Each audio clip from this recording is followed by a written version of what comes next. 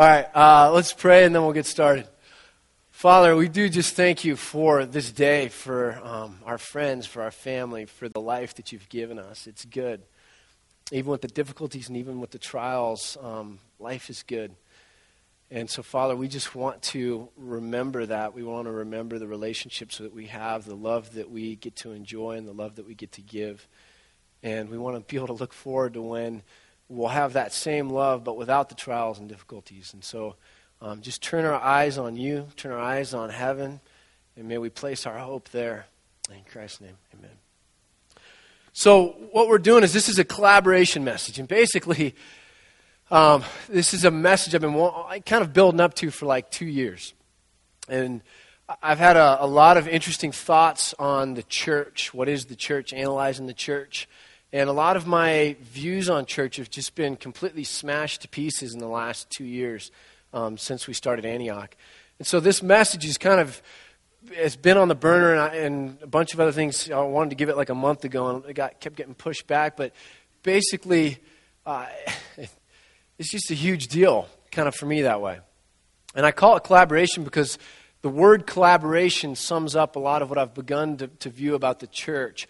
It's funny when Paul began writing, the word church in those days was just the Greek word for gathering. It meant when a bunch of people kind of got together.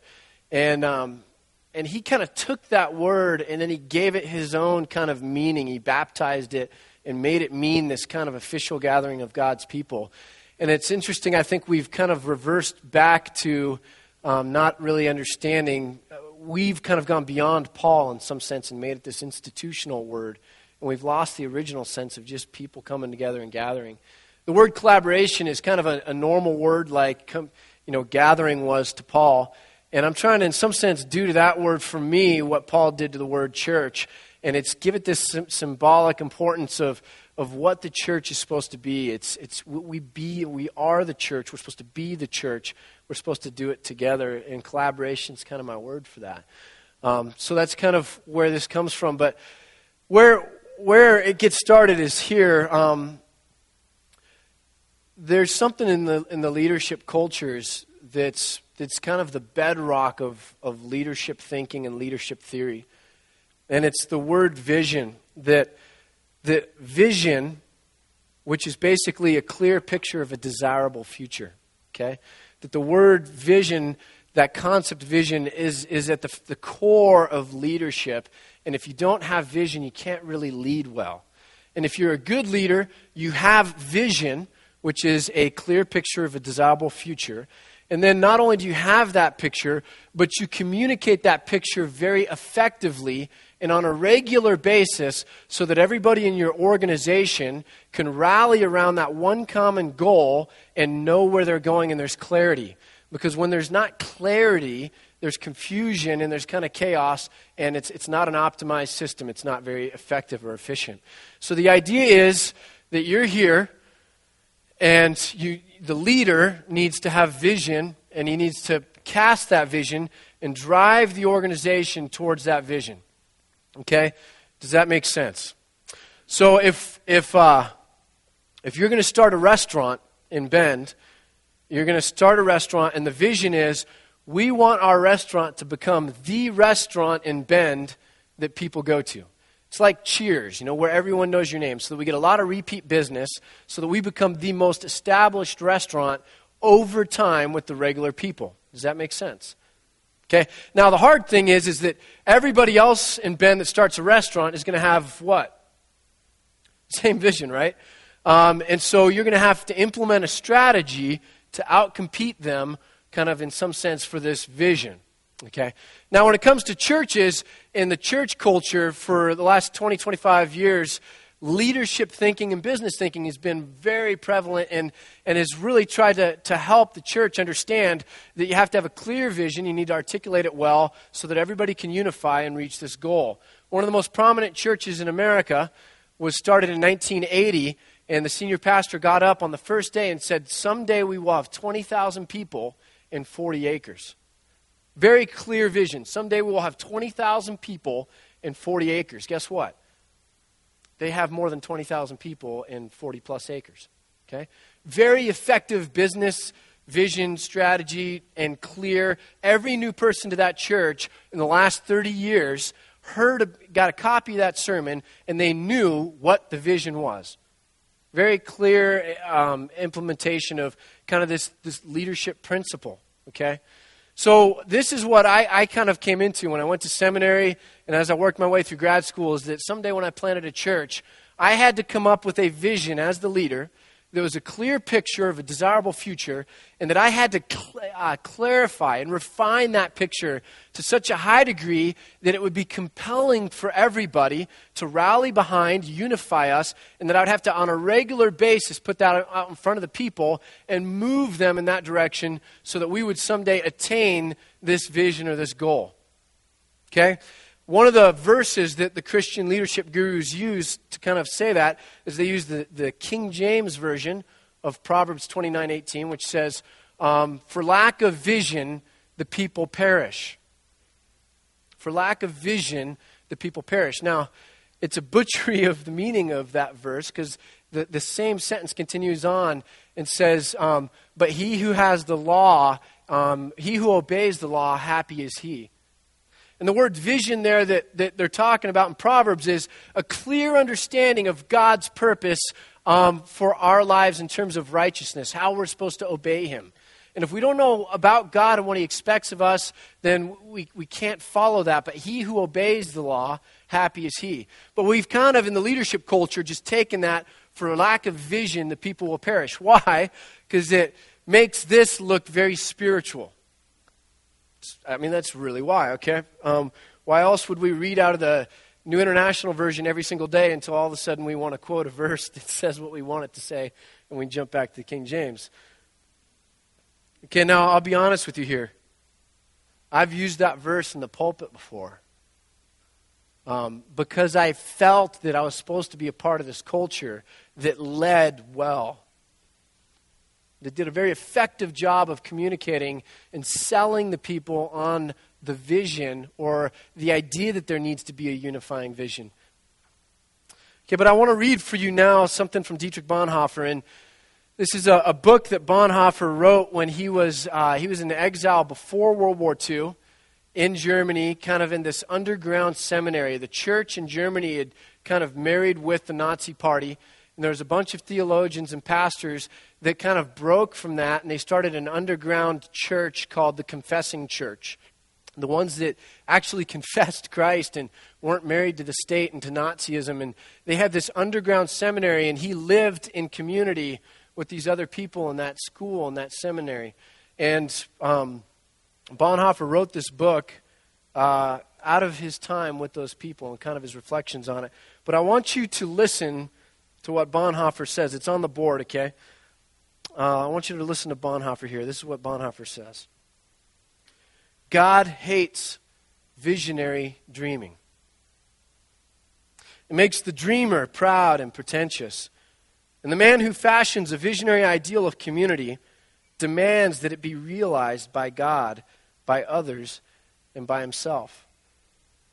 He enters the community of Christians with his demands, sets up his own law, and judges the brethren and God himself accordingly.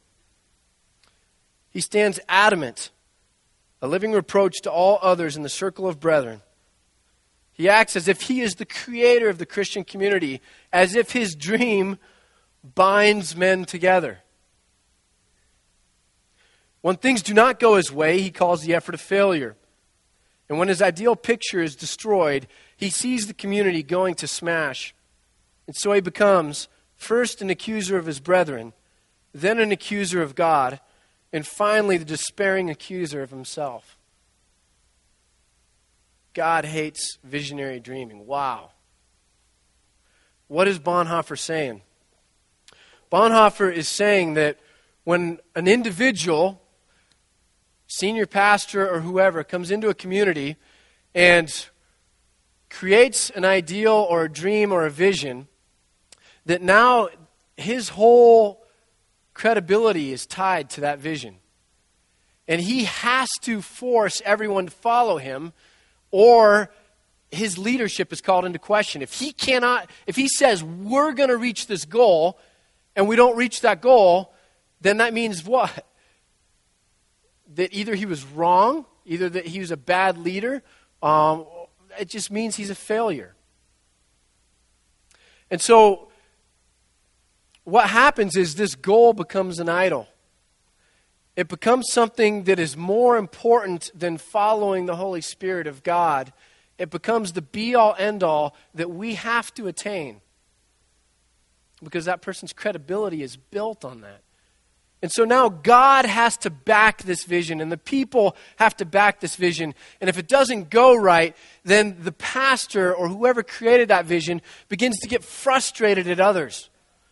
So you want to be involved in ministry. Well, your desire doesn't really fit our vision. So forget your desire. We need you to plug in right here.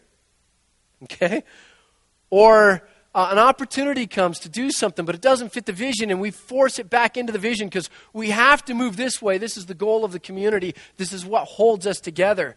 And it forces God to meet that. It forces the people to meet that. And if we don't attain it, it's the people's fault. You guys didn't do it well enough. You're a bad church. Or, God, you let me down. I was a good pastor. I developed a clear vision of a desirable future like I was supposed to. Every 30 days, I sold it on the congregation. I motivated. I moved them towards it. How, after all of that, could you not help me accomplish that vision? And so it makes an idol out of the vision. Does that make sense? That's what Bonhoeffer's saying. So the interesting thing is when we went to plant Antioch, just through a lot of circumstances, Tam and I went into it just really beat up, emotionally, tired. We kind of stumbled into it backwards.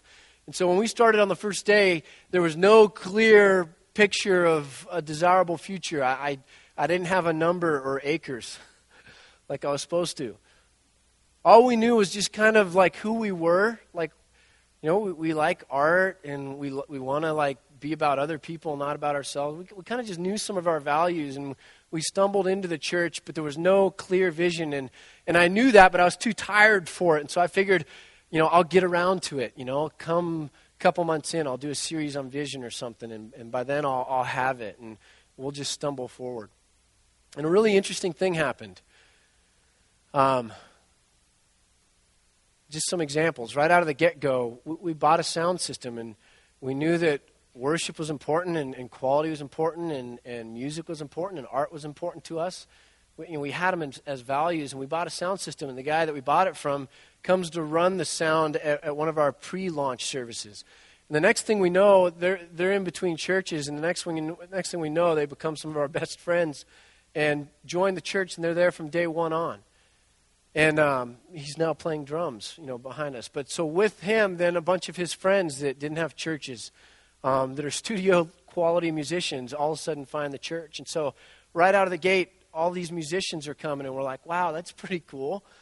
And then something else that was interesting. We started at the Regal Theater, and I was sharing about the church somewhere, and I was sharing how we were going to be starting in the Regal Theater, and there was a couple there that Sunday, and they had just moved to town a week earlier, and they came up crying after the service, and they said, you know what, we moved up here, only knew one couple in town to be the assistant manager at the Regal, and we didn't know why we were here. And then we just heard about you meeting at the Regal, and we now know why we're here. And for over a year, the Wongs set up and tore down at the Regal, got there and changed the movie times to make sure we had the whole hallway to ourselves, unlocked, first one there every morning, and they still continue to serve and to help every single Sunday. So all these kind of random things started happening out of the blue, and it began to continue that way. And about 3 months into the church, I stood up on a Sunday morning, and because I'd realized something that week, and I just simply said this. I said, hey, this week as I was analyzing Antioch, I realized that all the cool things at Antioch, I never saw coming. I never had a plan for them. I never was able to envision it. I didn't have an idea that it was about to. I didn't go after it. It just came out of left field. And as I continued to look, the things at Antioch that were a little bit off or like messed up or bad, like they all have my fingerprints on them. And I think I actually shared some specifics back then, but I said, hey, so I learned something this week. And it really was something huge back then. It was I learned that week that God will build his church. Now, I didn't learn it like as a doctrine, because Jesus says, on this rock, I will build my church. And Paul says, hey, I planted and Apollos came and watered, but God makes things grow. If you're a gardener, you know that. You can plant, you can water, but the whole grow part, I mean, that's really out of your realm, right? And I knew that. You know, I knew that. I would have said it to anybody, but there's a difference between knowing something and really getting something. And that week I got it, that, you know what? God's going to build his church. And so we began kind of at that point to start stepping back and saying, you know what? We want to position ourselves so that at any moment God can and just might bring something from left field, and we want to be able to follow. We want to be able to not have blinders on or be obsessed with our goals or our vision, but we want to just say, God, you know, when the pillar of fire or the cloud or whatever, you know, like in the Old Testament, when that moves, we want to be able to follow. And so some fascinating things happened. We got our associate pastor, Brandon, when a church, River Rock, merged in with Antioch a year and a half ago. We had a Bible college. A bunch of us had a vision for quality education and for classical education. We had a vision for a lot of these things, and we thought 10 years down the road, maybe there's going to be something cool at Antioch. And then out of the blue one day, I'm driving out of Starbucks, and I get a call. Hey, how about if we give you a Bible college? You know, and then Dan and I are sitting down over coffee and dreaming about what would happen if we made a pitch to World Relief about creating this thing called World Relief Next, where in a lot of ways we could be out in front of that organization, rethinking the way the church in North America does missions and the way an organization, relief organization like World Relief, connects with North American churches. Wouldn't that be amazing if we were able to just get out in front and kind of like do that? And these things just all started happening out of left field, and lo and behold, like we never envisioned them. We never would have dreamed of some of these things. God can do more than we ask or imagine, so what that means is we shouldn't build an idol out of the things that we can imagine. We should expect bigger things than that, and we should position ourselves to respond accordingly. And so this story of Antioch has just been this amazing exercise in random things coming out of left field, confirming, at least to me, that God builds his church. Now, I was sharing this with my class at Kilns College, and it was interesting. Somebody asked me, well, how in the world can you move forward without vision? You know, I mean, that's a logical question. You know, I think there's a chance to pendulum swing to the other side. And I said, well, here's the thing. First thing is, when you look at God, the way God typically works is it's much more like a scatter graph, which means it's completely random and it looks a lot like a story. It's not this linear business model. We start here and we're just going to follow this linear model and reach our vision. It's like random story. Like you don't know what's coming, you don't expect it, and you wouldn't guess for it, you wouldn't even believe it. I mean, think of Joshua, okay? Here's Joshua. He's going to go start this major campaign to take over the promised land. All right, you're going in, you're a general, you're going to take over the promised land, and what's your vision? We've got Jericho in front of us. The vision is we're going to steamroll it, just absolutely steamroll it, and it's going to build morale, it's going to build credibility, and we're going to basically set ourselves up for the rest of this military campaign. Great vision, right? Along comes God and says, says to Joshua, hey, Joshua, I got a better idea. Instead of steamrolling Jericho, how about you take your army and act like a marching band and circle the city like over and over and over again in weakness, and then blow a bunch of trumpets. That sounds like a really good idea. Why don't you do that, Joshua? Joshua's just like, that doesn't make any sense. Okay, it's random, but I'll follow you. And so they do this, Jericho falls, and I think that Joshua probably stood back and said, you know what? That was a great idea. Because we've got a different kind of momentum now. It's a momentum going into this campaign that says not that we're a great army, but that we serve a great God. It's not based on our size or strength. It's based on the size of our God. And you know what? That is far more important than just having a notch on our belt. You know, God kind of knew what he was doing. And so, you know, first of all, what God does is a story here, which means that you walk forward with your hands open saying, when doors open or when an opportunity comes and multiple people, that's why I have an elder board, multiple people are able to discern that, okay, and say, look at the coincidences there. That's just crazy. We call that coincidence with a capital C, right? Then you're able to move down that road, okay? That's kind of the scattergraph thing. But this gal asked me in the class, she says, what's the vision that you operate under? There's got to be something that binds you together. Now listen to what Bonhoeffer, it's not on the screen, but listen to what he continues with. You know, he says, God hates visionary dreamers, right? Listen to what he continues with. He says, that dismisses once and for all because God has already laid the only foundation of our fellowship. Okay? God hates visionary dream and yada, yada, yada. Because God has already laid the only foundation of our fellowship. Because God has bound us together in one body with other Christians in Jesus Christ. Long before we entered into common life with them. We enter into that common life not as demanders, but as thankful recipients. We thank God for what he has done for us. We thank God for giving us brethren who live by his call, by his forgiveness, and by his promise. So what Bonhoeffer is saying is the ground of the church. Okay, on this rock, the confession of Peter was, you're the Messiah, you're the Christ, you're the Son of the living God, right? You are the rock, you know, and there's this play on words, and Jesus kind of says, and on this rock, okay, I will build my church. The foundation of the church is Christ. The head of the body is Christ. When we come together to be the church, because we are the church, we do it with what comes through Jesus Christ. Okay, what does that mean? It's like religious gobbledygook, right? No. What that means is we have a vision like what Proverbs meant when it says, for lack of vision, the people will perish. Our vision is a right understanding of how to live righteously. Here's a couple verses.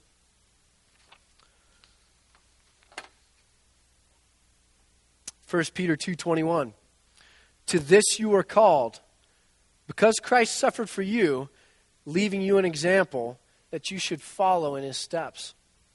Micah 6:8 says, he has showed you, O man, what is good and what the Lord requires of you, to act justly and to love mercy and to walk humbly with your God. Romans 12:1-3 says, I urge you, brothers, in view of God's mercy, to offer your bodies as living sacrifices, holy and pleasing to God. For this is your spiritual act of worship.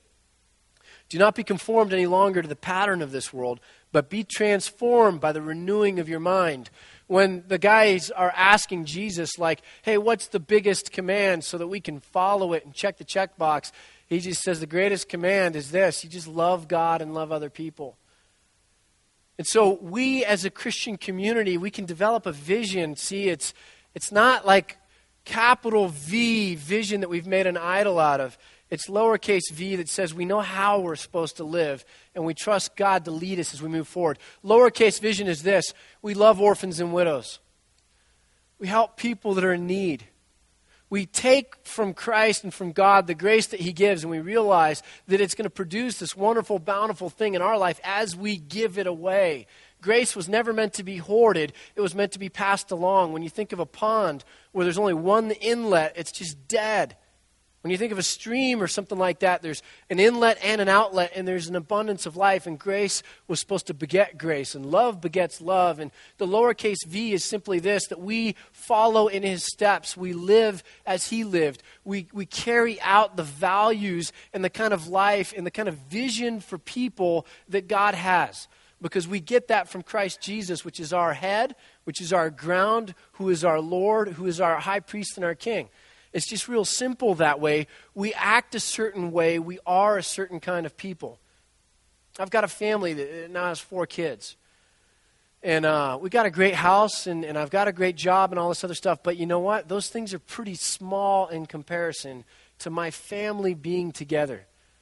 I mean, if you've got kids, you know this. If you're going to have kids someday, you'll learn it. But if you've even just got best friends, that you've got a tight community with, you'll get alone sometimes and you'll sit there and think, you say, you know what? This is really all that matters in life.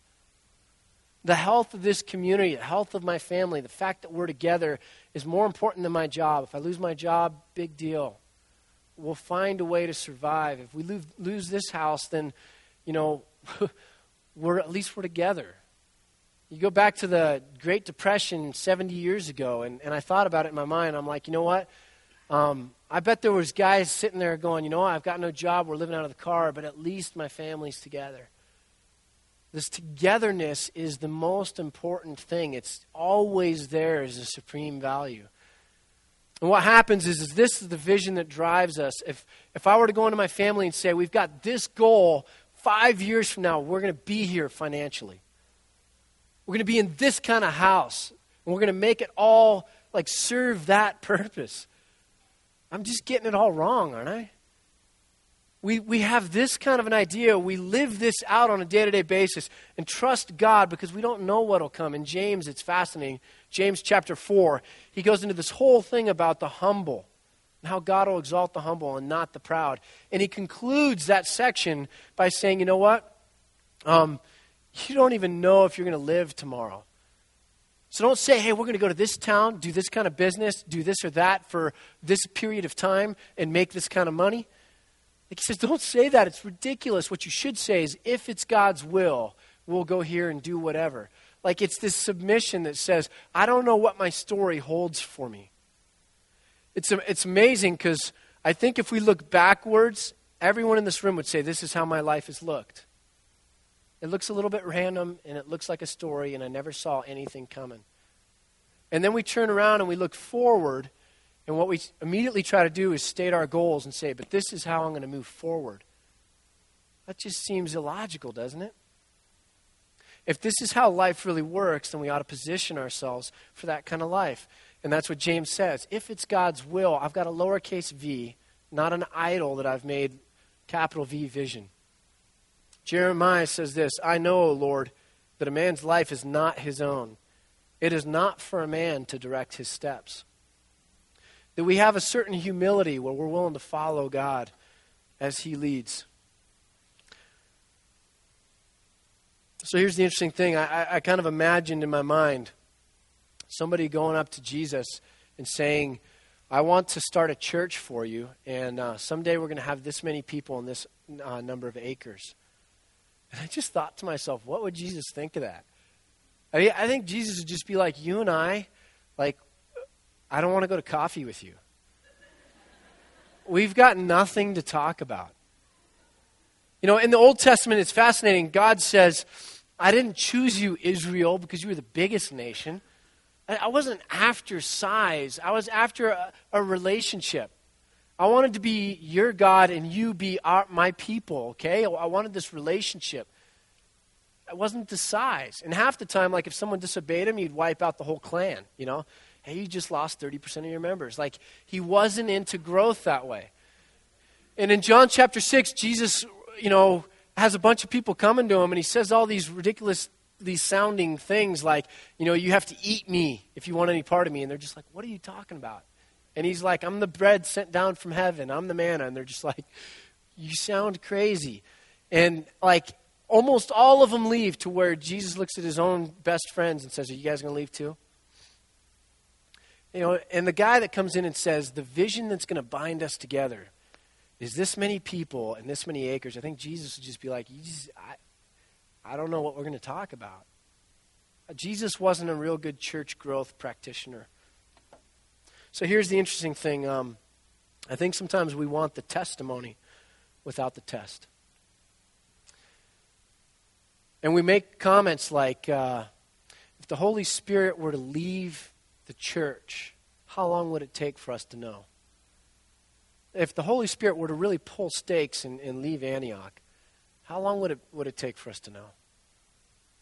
And I think if we're following this business plan, I don't know that we'd even ask that question until we reached our goal and we started taking stock of what next. We've got a good strategy. It's a good business. We're implementing it. We're really smart. We got a lot of highly capable people, and we are working our strategy out, and we're seeing success and results.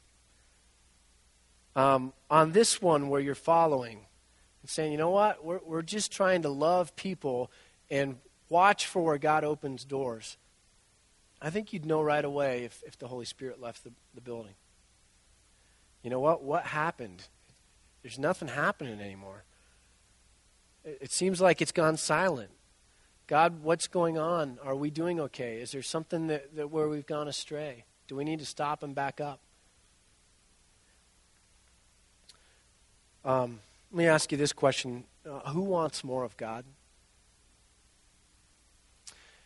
You know, I think if I ask that question to 100 different groups, I'll get 100% response. Who wants more of God? Well, I do. And you know why I would get 100% response is simply this. It's like asking, who wants Michael Jordan to play on their team? Well, I do. Question is this. If we're playing our game, who wouldn't want someone of that skill and that talent and that ability to play along? The real question is are we willing to let go of our idols, to submit to God and to follow Him? And a matter of fact, are we willing to close our eyes and to walk by faith and not by sight, as it says in 2 Corinthians 5:7? Are we willing for life to become less certain and less sure so that we can be on God's team? I think we asked the wrong question. We'd all want Michael Jordan on our team. Jesus ran into a couple guys that were like, hey, I want to be a part of your team, but I've got to go do this and that and the other. Can your agenda follow my agenda? And Jesus said, no. And then Jesus said to another guy, hey, look, you can't handle what I'm doing because you enjoy comfort too much. And I don't even have a place to lay my head. And what he's really getting at is that we have an agenda. And our agenda gets in the way sometimes of our being able to follow God. And there's a fascinating thing that happened, 10 years ago or something. There's a book that came out by Henry Blackaby, and he had this amazing quote. Henry Blackaby said this. He says, don't ask God to bless what you're doing. Find out what God's blessing and go be a part of that. I think that expresses the whole thing, that there's a story going on and we got to let go and have that be where we're at. It's interesting. I started thinking, geez, this is a church sermon. How is this going to apply to people in their everyday life? And I was talking with a guy, Matt, a couple weeks ago, and he kind of was chuckling, and I was giving stories of like, Jesus staying in the temple courts and his parents leave, and he says, this is where I had to be. And they're like, you're a bad son. He's like, no, I'm following my story here. Gideon has to get rid of a bunch of shoulders so that his army's small enough that when he goes and routs the other people, God gets the credit. And so there's all these illogical things that happen when we follow a story. Abraham, I still think it's the funniest story. If his wife had woken up that morning and said, honey, what are you going to do? Oh, I'm going to sacrifice our son, that God gave us through the promise. And all the future nations of the world are supposed to come through him in some sense. And, okay, when do you think he'll be back? Abraham doesn't tell his wife. He gets up really early and leaves before she wakes up because it's illogical. It doesn't make sense. God's story doesn't always make sense until it's done and you can look backwards and understand it. So we have to let go of our agenda and be willing to walk down that road. And so I'm talking about these things. My friend Matt chuckles and says, hey, I'm living that right now. I've made a commitment to God to just give him my life, not do anything, but to just live in solitude and silence till January and not have any plans mapped out. And I laughed and I said, how's that going for you? That's got to look really good. No job, no direction. You look really responsible. But I think he's doing exactly what he's supposed to be doing.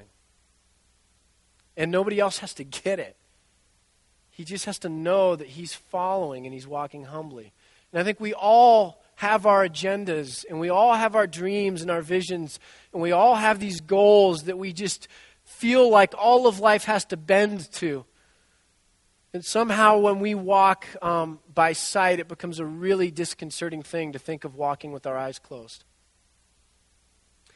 So how does this show up? I think it shows up in how we pray. We'll know if we're walking by faith in how we pray. Because our typical prayers are like this. Geez, God, I need help. Geez, God, I need more money. Geez, God, if you would only provide this. Geez, God, you got to get people behind me. Or we turn the other coin and we whine. Hey, it's frustrating, God, that person's getting in the way. That person's the problem. I'm running into these obstacles that you haven't taken care of. What's wrong with you? Why aren't you blessing what I'm doing? Those are the kinds of prayers that we typically pray. I pray, that we hear all the time. And I think if we really understand this, we step back and say, you know what, God, it's really hard right now, but help me to put aside my own agenda and to just do what you would have me do. Help me not to see this person as a problem, but as a part of my calling and my ministry. Help me to love this person. And Father, if this block, or this obstacle is your will to turn me a different direction, give me the ability and the patience to let go of the things I wanted to do and explore another option. Geez, God, this is just really hard. Give me endurance, give me patience to walk down this road. You know what, God, this is really hard for my family. They're having a hard time following me down this road. Help me to lead them well, to be tender enough and gentle enough to bring them along with me because we don't understand where this is going. And I think our prayer life really shows whether we're walking down our own road or whether we're really living kind of with just this sense of, I don't know what tomorrow holds. And then I think it translates into our worship because if we come in on a Sunday morning and we think it's about comfort, all we're going to talk about is whether somebody's on key, whether it's the right style, whether we like that instrument or not, whether it was the right song choice or not. Because it's about our own sensibilities and our own taste. Whereas if we're really just crying out to God all week in prayer saying, I need you to help me to continue on. I can't do this alone. And we get an opportunity to be with other people that share our faith walking down that road together, then it's not going to matter what the song is or what it sounds like. We're just happy to be here. Because we're blind, like we've got our eyes closed and we're walking by faith. And anything that we can just put our hands on to feel like we've got a shoulder to hold to for a while, that sense of comfort, we're going to take it. We're going to be glad for it. And so I think it shows up in these areas. I have a friend who I went to seminary with who's a pastor down at Rock Harbor, and he wrote a book called Jesus of Suburbia. And I was thinking about that title, and I just kind of came up with a couple phrases that I think really identify the church in America, and it's simply this. We want our visions more than we want God. And we want comfort, not responsibility. And we want the blessing, not the challenge. We want to be warmed by the fire rather than be in the fire. Seriously, we want to come to a church that's exploding and it's energetic. But we don't want to be the part that's exploding and energetic. Why? Because that would require something of us. We want to know the story rather than to be in the story. We want predictability instead of God's sovereignty, and we want sight and not faith.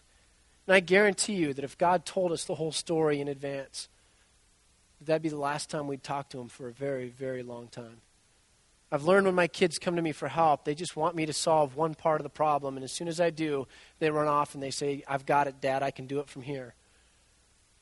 And I guarantee you, if God told us the whole part of the story, we would take control and we'd begin doing it on our own strength. And that'd be the last time we talk to God for a while. And I love this Philip Yancey quote I come back to time and again. And Yancey says this, nothing apparently bothers God more than the simple act of being forgotten. Nothing apparently bothers God more than the simple act of being forgotten. And if we create our idols and make all of life bend toward that, God stands by on the sideline waiting for us to let go and begin to follow him. I'm going to read you a psalm as a closing prayer as the band comes up to lead us in worship.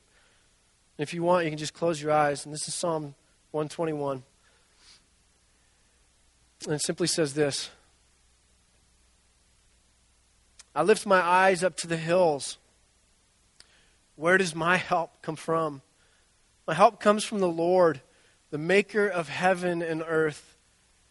And he will not let your foot slip. He who watches over you will not slumber. Instead, he watches over Israel, will neither slumber nor sleep. The Lord watches over you. The Lord is your shade at your right hand. The sun will not harm you by day, nor the moon by night.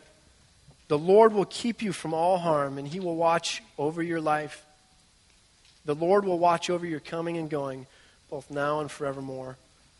If we trust, then we'll follow. Amen.